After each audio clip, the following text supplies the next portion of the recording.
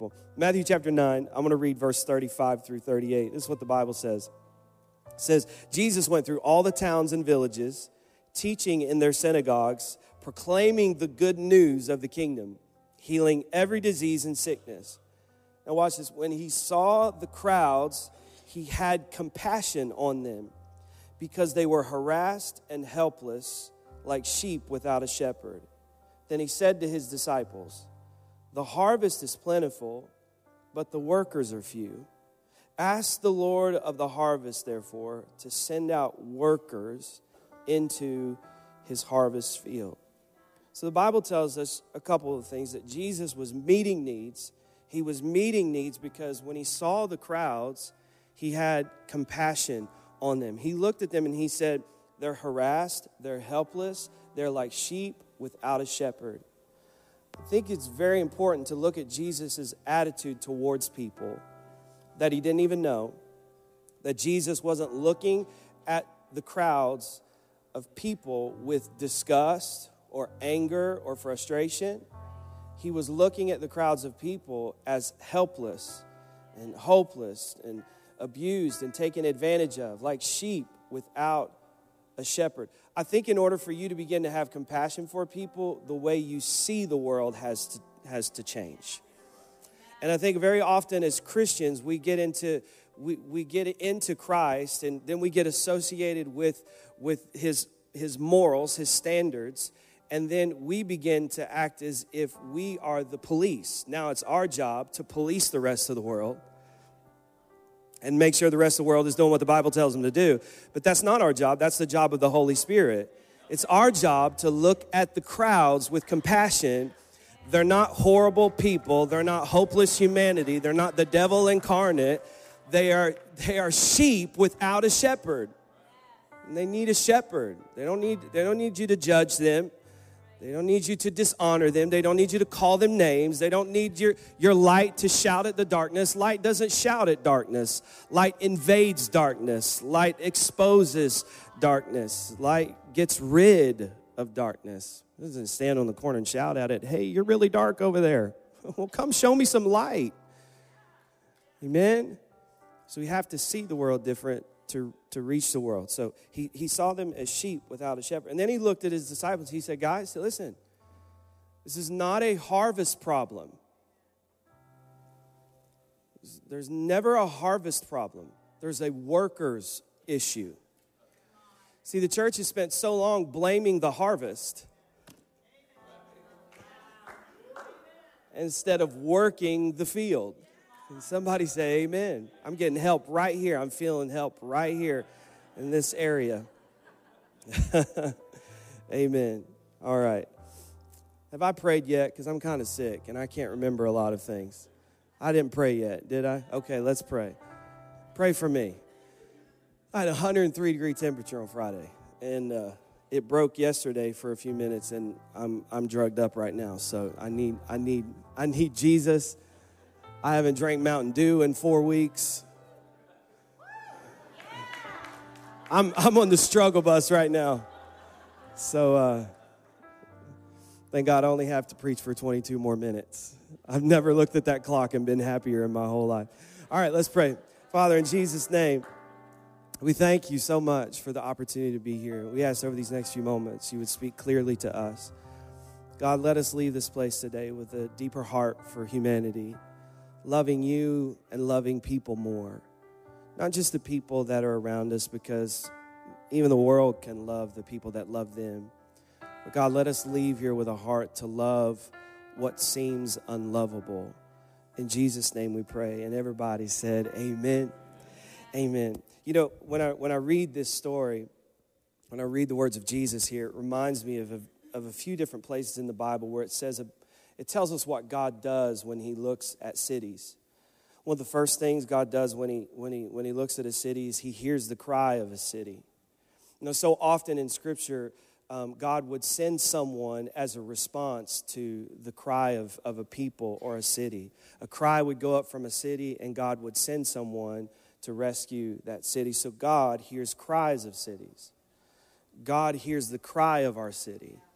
There's a specific cry that comes from a city. There's a different cry that is coming from Johnson City than is coming from Elizabeth. And cities are cities for a region. They're not just marked out naturally by the boundaries that governments have set. They are cities planned and ordained by God to represent a group of people. And when a city cries out, our city, Johnson City, has its own government. Elizabethton has its own government. It has its own elected officials that oversee the city and the schools. We have our own mayor. Elizabethton has its own mayor. And the reason that is because the city has a sound. The city has a sound. Like a church has a sound, a city has a sound. And God hears the cry of a city. And when God hears the cry of a city, he plants churches as a response. That's what he does. We are here because we are responding to the cry of a city. We didn't go to some map and just like blindly throw a dart at a map and say, wow, Johnson City sounds nice. No, that's not why we are here. Originally, in my dad's heart, in his mind and thought life, he wanted to go to Charlotte. The last place he wanted to be was where he came from. Even the Bible tells us that very often a prophet isn't welcome in his hometown. So it's not the greatest thing usually to start a church around everybody that knows you, because it'll be the same way they treated Jesus. Isn't that the son of Mary? And isn't that his brother over there? We know all these people, and that's how it happens very often. And so Johnson City was the heart of God for our founders. And so we are here in response of a cry from a city. God weeps for cities. The Bible tells us plainly, Jesus, what? Wept. He wept for a city. The Bible even tells us that God's voice cries out to cities. In other words, we are crying out to God, and at the same time, God is crying out to a city because God has a purpose for cities. God has a purpose for the city you live in. God has a purpose for the street you live on. God has a purpose for your address. All of this is for a reason, because God cares about cities. And my desire is that our church, this church family, would make such an impact on this city that if we weren't here, the city would notice. Like, I just wonder how many churches could close up their doors tomorrow and nobody in the city notice. It would break my heart if we were to close shop tomorrow and the city would not be affected in a dramatic way. So I'm telling you, the indicator of whether or not you're making a difference in the city is if you weren't here, would the city even care? Can somebody say amen? I'm not talking about just the people that go to church. I'm talking about the community that we are surrounded by. If we were to close down, do we make our neighbors better? Do we make the street we live on better? Do we make BP gas station better? Do we make Ingles better? Like, I'm serious about these things. Drive my heart. This is why I'm here this morning. I'm not here because I want to preach a message. I'm here because I want to make sure you get the good news of Jesus. Not so that you can hoard it up in this room when we leave and say, man, we had a good time. But I want us to leave this room and Cracker Barrel be impacted, because I know a lot of you are going to get some biscuits and gravy. This is East Tennessee. I heard Jim Gaffigan said, the South will never rise again. Why? Because of biscuits and gravy. We're just, we're too loaded down. We won't rise again. I've had too many biscuits this week. I can't rise up. I can't raise the bar. Oh, my goodness. So just a couple things I want to give you that Jesus' personal life was flooded with. These are just some personal attributes of Jesus that I think will help you. Because can I tell you this? I heard this said a long time ago. This really helped me. It said, people really don't care how much you know until they know how much you care. Come on. And so you can say you care all day long, but until you personally exhibit these attributes of care, people will not care that you say you care. And one of the things that we notice about Jesus is people were constantly being drawn into Jesus. He was constantly having to escape crowds. He was constantly having to go a different route. He was constantly having to disappear and just go somewhere else because the crowds were constantly pushing in on Jesus. A church that is like Christ will never have to beg people to come to it. It will constantly be flooded by, it will have to deal with issues of growth. It will have parking lot problems. It will have issues. There will be problems associated with a church that looks like Christ. Look at these things that Jesus' life was marked by. Compassion, we just talked about that. But Psalm 51:1, the Bible says this, but you, Lord, are compassionate and a gracious God, slow to anger, abounding in love and faithfulness. Have you ever noticed that Jesus, who has all authority in heaven and in the earth, Jesus, who is fully God, dressed in a man's suit, is in the earth, and Jesus' ministry is not marked by his authority as far as him walking around like, don't you guys know who I am? Like, I'm Jesus. Like, he was constantly telling people, don't tell anybody about me. Don't talk, don't. I know I just healed you, but don't go spread the word. I need to stay on the down low right now. Like, he was not building his own ministry. Listen, if many preachers had done even just a tenth of the miracles that Jesus had done, they would have had a business card and a website and a design team and a style team. They would have had it all together. They would have had a program on TBN because they would have been promoting themselves. But Jesus had all power and all authority and did no self-promotion. He was marked by compassion. The authority of Jesus was expressed in compassion. In other words, he used his power and influence to help others. Not to lord over others, not to control others, not to live in a bigger house than others, not to be better than others. He used his authority as a means of compassion. Wow, that's really good.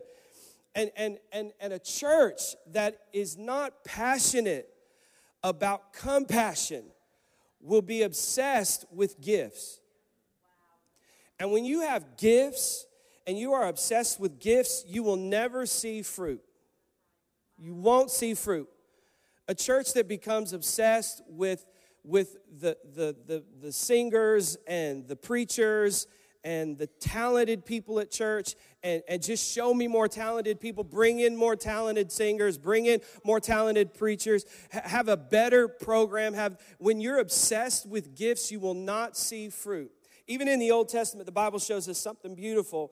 It says that when they designed the garments of the priest, that at the bottom of their robe, at the hem of it, they would put bells, and in between each bell, they would put a pomegranate, because they wanted to temper the bell with fruit. In other words, what God is saying, I don't want you to be all bells. Because if you're all bells, if you're just all bells, you're just a bunch of noise. Bells without fruit has no temperance. There's no, it's just a loud noise. And so God is saying, I don't want you to have all this power without compassion.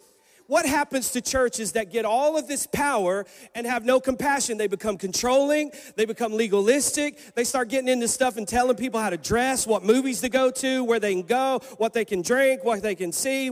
They just start telling everybody everything they can and can't do. Why? Because they've got all this power, but they've got no compassion. There's no temperance. We get caught up in, you can't wear makeup. Like, what are we talking about? Like, who made you the police? Who made you the God cop? Like, I'm here to enforce the laws. No, you're here to show compassion. That's why you're here. There was a willingness about Jesus. There was a willingness about Jesus. Just, do you remember Matthew chapter 8? Jesus is finished up preaching on the Sermon on the Mount, and the Bible says he's coming off of the mountain, and as he's coming off of the mountain, the Bible says that a leper comes up to him, and so immediately Jesus has come off the stage, right? He's done his thing, he's preached his message, and he's come off the stage, and a leper comes up to him. And he says, if you are willing, you can heal me. And Jesus says, I'm willing. I'm willing, and heals him right there on the spot. This is a powerful thought. We live in a day where we have preachers that like they come out of back corners and they like show up on stages and preach to crowds and then disappear and don't talk to people. Can I tell you something? Never trust a leader in church that doesn't smell like sheep. If he smells like cologne constantly and overpriced suits and Gucci shoes, don't trust that dude. You cannot trust a man who says he's a man of God who doesn't smell like God's people. Come on, somebody. You can't do it. And not just should the pastor smell like sheep, but obviously the sheep should smell like sheep. If you're sheep and you don't smell like sheep, you haven't been hanging out with sheep. You've been hanging out at the spa, but you haven't been hanging out with sheep. And I think so much of Christianity is like spa living. Like, let's isolate ourselves from everybody else and let's build these walls around us that make us feel comfortable about our lives so no strangers can come in and no bad people can get in and nobody who isn't like me can get in. And let's just huddle over here and get our nails done and our hair did. And, it's like, this is not the kingdom. There's a willingness to be involved in people's life, to reach out. In the Old Testament, if a priest were to touch a leper, the leper would make the priest unclean. But in the New Covenant, Jesus is trying to show us something different. When the man of God touches the thing that's unclean, the unclean thing doesn't make him unclean. The clean thing makes the unclean clean. This is the picture. It's not us in this big, bad, nasty world, and we're just trying to stay in a quarantine zone. Like, keep those evil sinners out there. Don't let them in the church. That's why we got walls in the church. Don't let them in. Check their IDs before they come. Like, what are we doing? You stand at the door. I was at churches when I was growing up. They had rulers at the door. They would measure the women's dresses to make sure they were a certain length. Like, what are we doing? What is that all about? And we might not have a ruler at the door, but many of your eyes have rulers. All right, I'm just saying. There's a willingness, there's a humility about Jesus. Jesus modeled humility in his life. The Bible says that he made himself of no reputation. He took on the form of a servant, coming in the likeness of men. He humbled himself and became obedient to the point of death, even death on the cross. In general, Jesus, can I give you some insight into Jesus as we look through Scripture? In general, Jesus was constantly showing men the way down and showing women, outsiders, the wounded, the way up. Well, glory, the women are like, hello, somebody talk about it. But one of the things that Jesus did in his humility is he changed the game, in particular for women in the Bible. He was constantly challenging men who wanted to control women. I mean, men had it good. If you woke up one morning and your wife overcooked the toast, you could write a letter and say, I divorce thee. Nice to see you.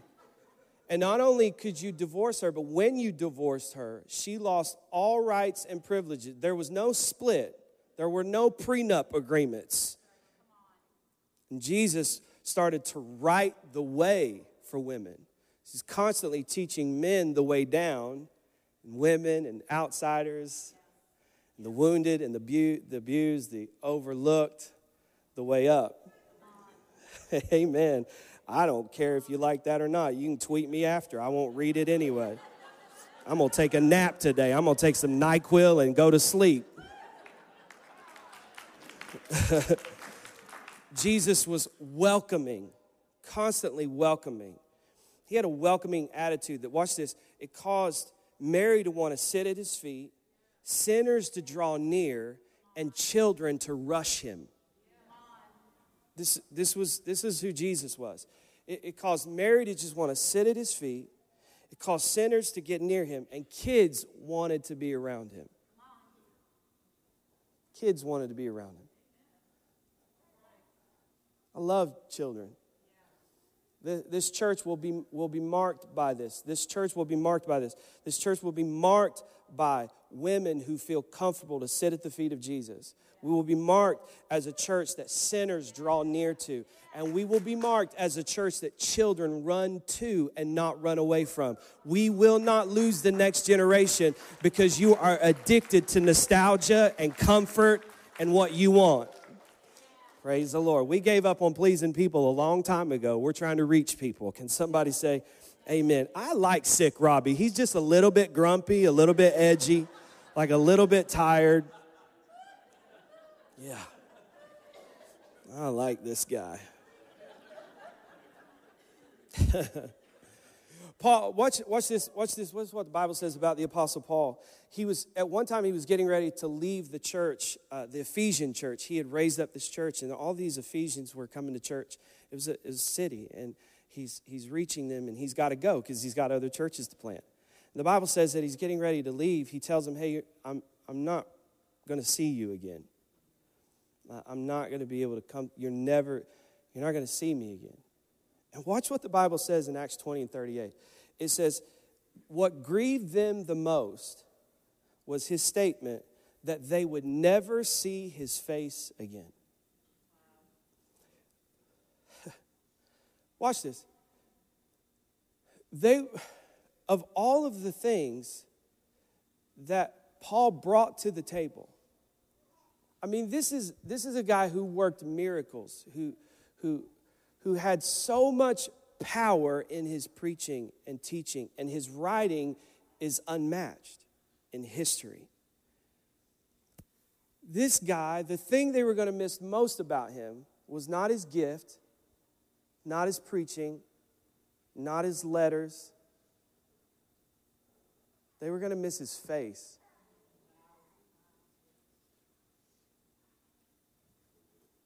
That's an important thing to us.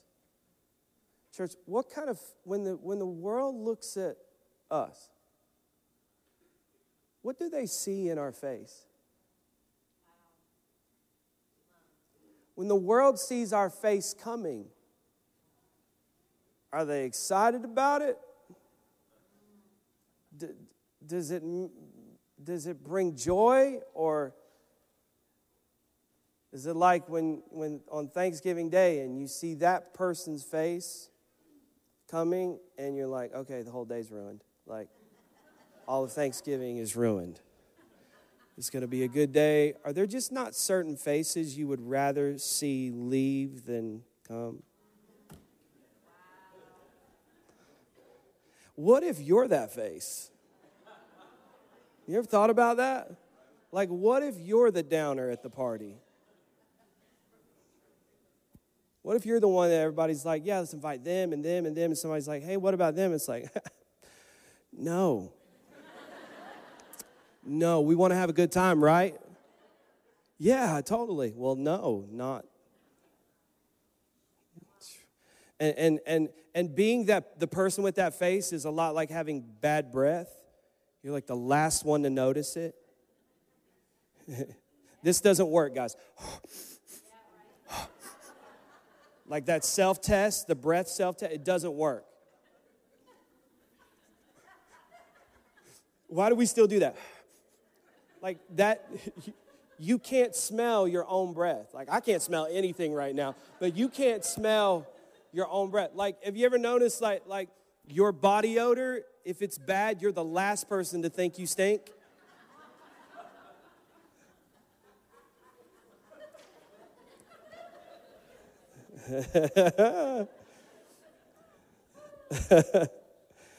Well, all righty then. They were grieved the most because they wouldn't see his face. Now, I think most churches today are marked by a lack of action. I think we're doing a pretty good job in the day we live in of talking about issues. I think we talk about a lot of stuff. I just went to an incredible event this week, and I heard a lot of talk about issues of race and politics and the church. It was a wonderful talk, but what I was so proud of was the fact that there were action items. Like, there was actually a list of things that we could leave that night and begin to do personally that would make us more engaged on these topics that we had just discussed. But because we live in a day that thinks because you tweeted about it, you actually care about it. Like, you saw something about the homeless and you tweeted something, so it's like, I made a difference today. No, you didn't. I saw something about racial injustice, so I tweeted something. No, you didn't change anything. You talked about it, but biblical compassion is not talk, it's action. Remember the apostle, he said, listen, I don't come to you with I'm not here to wow you with my words. I'm here to demonstrate the gospel to you. Come on, man. Isn't it amazing how in the history of the church, this church, and I'm not saying we never will, but in the history of this church, we've never advertised in the sense that we've never had a billboard. We've never done a citywide mailer. And I'm not against all of that stuff. But I think the greatest advertisement is that when dead people come to church here, they come alive. Like, would you not want to go to a hospital that you heard dead people were coming alive at? I want to go to that hospital. Sick people were going and getting healed. That's the hospital I want to go to. That's the best testimony of this church is life change. Amen? It's that lives are being changed. It's that marriages are being restored. It's that people who would have never gone to church again are in here today. People who had given up on God are now finding strength and hope in God again. So I want to leave you with some action steps, and you can stand with me. I want to leave you with some action steps that you can take to begin to develop more compassion. Because you cannot just walk out of here and say, you know what, I'm going to be more compassionate. It just doesn't work that way. You've got to begin to develop traits of character and ideology and better theology. You've got to begin to on a daily basis, make consistent decisions to be more compassionate for people. Because my natural lean is not compassion. I don't know that most people's natural lean is compassion. My natural lean is self-absorption. I don't know. Can anybody else talk to me about that? My natural lean is to take care of me and the people closest to me. That's my natural lean. So I have to work on compassion. And just let me give you a few ways that I work on compassion. First of all, let me give you some thoughts on why we don't act, and then I'll give you some ways we can act. First thing I think, reason we don't act is because some of us just don't think anything is wrong. Some of us just say so disconnected from people and stuff that we don't think anything is wrong. And when it comes, can I tell you, just simply give you kind of a baseline for even an issue like racial injustice or something like that. The reason you have no compassion is because you say things and you think things like, well, it's not as bad as it used to be. So you can't fix a problem and have compassion for a problem you don't think exists. Can I tell you, it still exists. And in some ways, in cases, it's just as bad as it used to be. You just keep turning your eye, and you live in a community where you don't see it as much. Okay, that's helpful, Robbie. That's really good. Second reason I think we don't act with compassion, we're afraid to risk what could be for what is. We're afraid to risk what could be for what is. We're holding so tightly to what we have because we're afraid if I lose this, then what will I have left? Or if I give this, then what will I have? We're self-absorbed. And when I mean self-absorbed, our identity is rooted in a few different things. Our identity is very often rooted in our job. It's rooted in our possessions, our status, our race.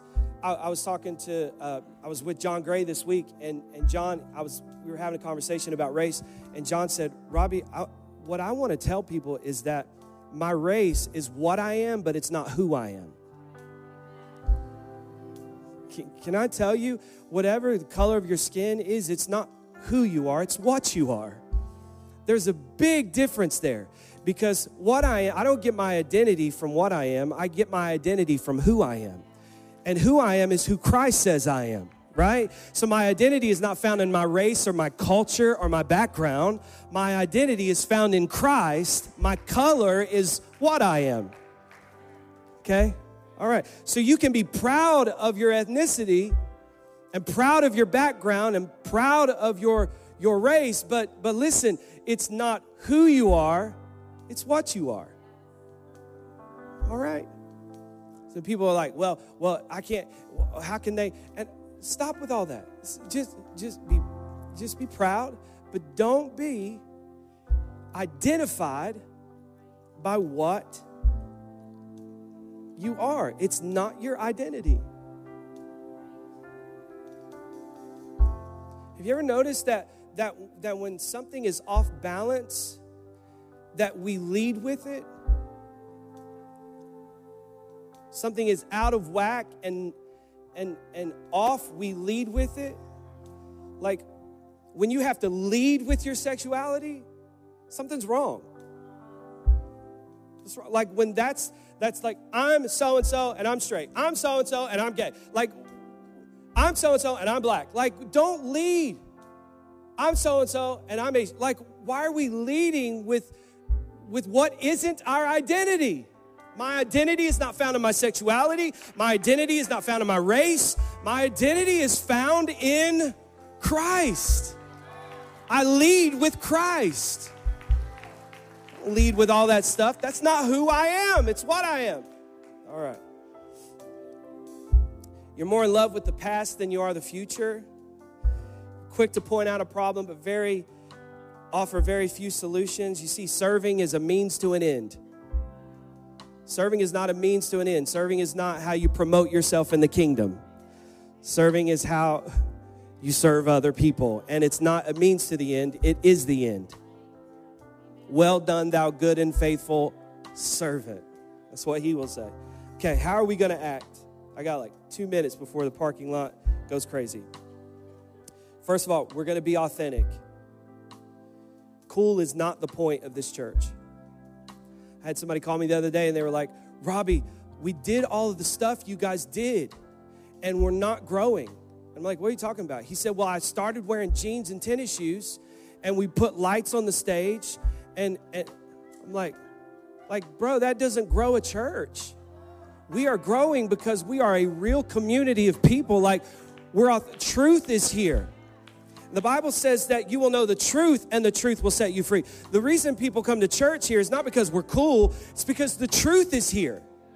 That's what people want and need. It's the truth. I said, you're doing all the wrong things. All that stuff is great, but it's not going to change anybody's life. Nobody came to church and was like, wow, those lights. I need Jesus. No, the truth sets people free. James 5:16 says, therefore confess your sins to one another. Pray for one another that you may be healed. The reason I share so much of what I am not good at up here is because it's confession. And the Bible says there's healing in confession. Not only does it help me, like it's therapy, but it also helps you to realize, hey, I'm not alone in this. The Apostle Paul, he said, the thing I should do, I don't. Like, he's the leader of the church. And he says, you know, guys, the thing I should do, sometimes I don't do that. The thing I shouldn't do, sometimes that's the thing I do.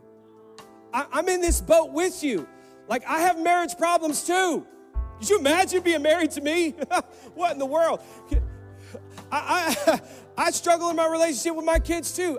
Prayer is a challenge for me too. I'm with you. We're in this together. Second thing, we will be driven by mission. We will be driven by mission. We're going to be authentic. I'm going to be driven by mission. I'm not going to get caught up in stuff that doesn't matter. I've got to connect with something bigger than myself. This is how you're going to act. You're not going to get caught up in the pettiness of life. Facebook arguments and Instagram feuds and disliking and unliking and disliking and unfollowing and quitting on people. We're not going to get caught up in that. We're going to stay on mission. And our mission is to love people with the love of Jesus Christ. You lose your narcissism when you begin to lose yourself in a mission. Okay? Be driven by mission. Deal hope. Like if you're going to deal anything, deal hope. Some of my favorite people that get saved and come to church here are former drug dealers because they know how to deal. I just got to give them a different product. You know what I'm saying? Deal hope. People are like, why do you talk about hope all the time and grace all the time and love all the time?